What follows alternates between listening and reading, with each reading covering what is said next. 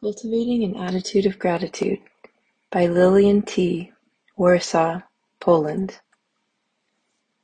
My sponsor and members from my English-speaking home group suggested that I list the things I am grateful for in my essay sobriety.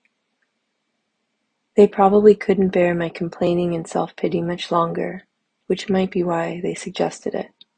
My sponsor asked me to cultivate gratitude because, by nature, I am so sarcastic, fault-finding, and self-pitying. People who are grateful don't have to cultivate gratitude.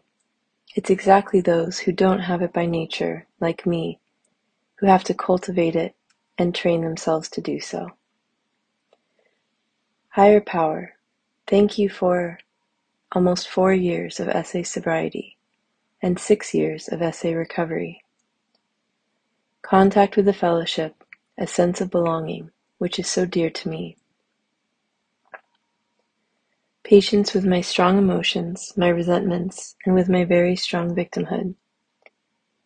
Members of the fellowship who accompany me in difficult situations in life. Others who were there for me during my hard time. I was not alone. For the man from SA who held my hand when I awoke from my cancer surgery and who brought me flowers. For the men of our community of any orientation who were with me when I found out that my cancer was malignant and that there was a high risk that I would die quickly. For their presence with me. I wasn't able to talk. I was shocked, but they were there. I was not alone with the experience of death. For a quick coming death experience in the program, in sobriety, it turned out that I would rather survive and stay alive, which was not the most probable version at the beginning. Quick death was most probable. Thanks to this experience, I stopped procrastinating. It's a colossal change. I was a master of procrastination. Now I don't put my life off until later, or I don't do so often. For the courage to leave my job and profession, which completely did not match my psyche, abilities, or sensitivity, and which damaged me.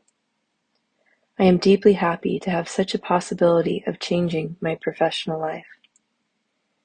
For the money from the inheritance, especially for the fact that it came so late in my life in recovery, I was able to use it wisely.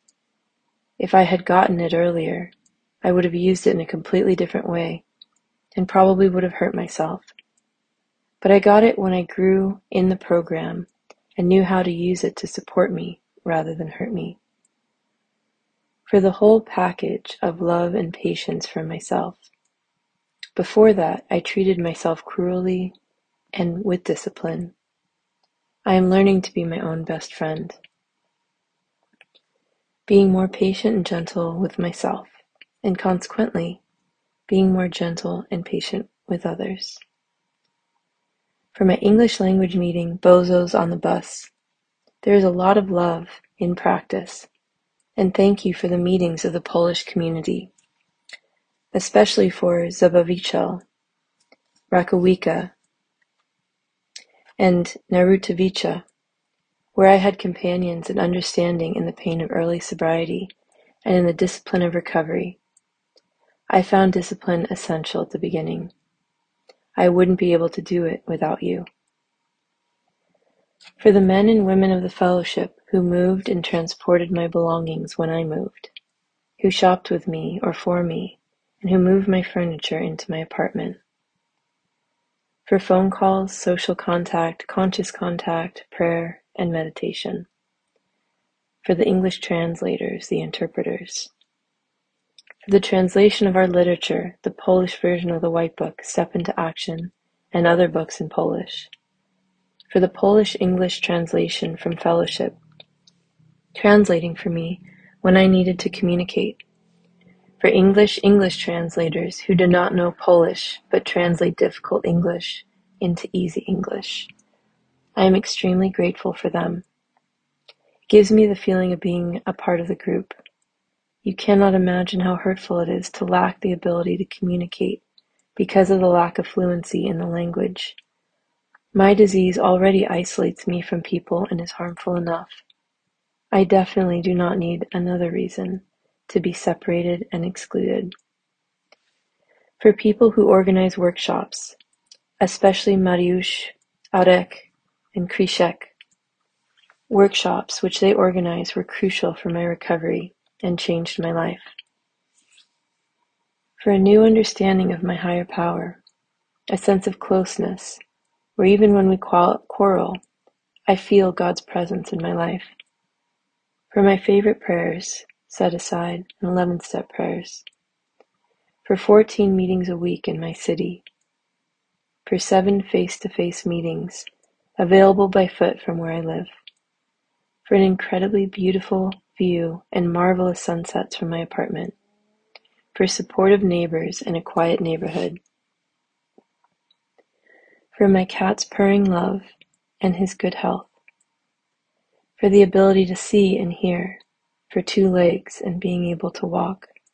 For having both hands working properly.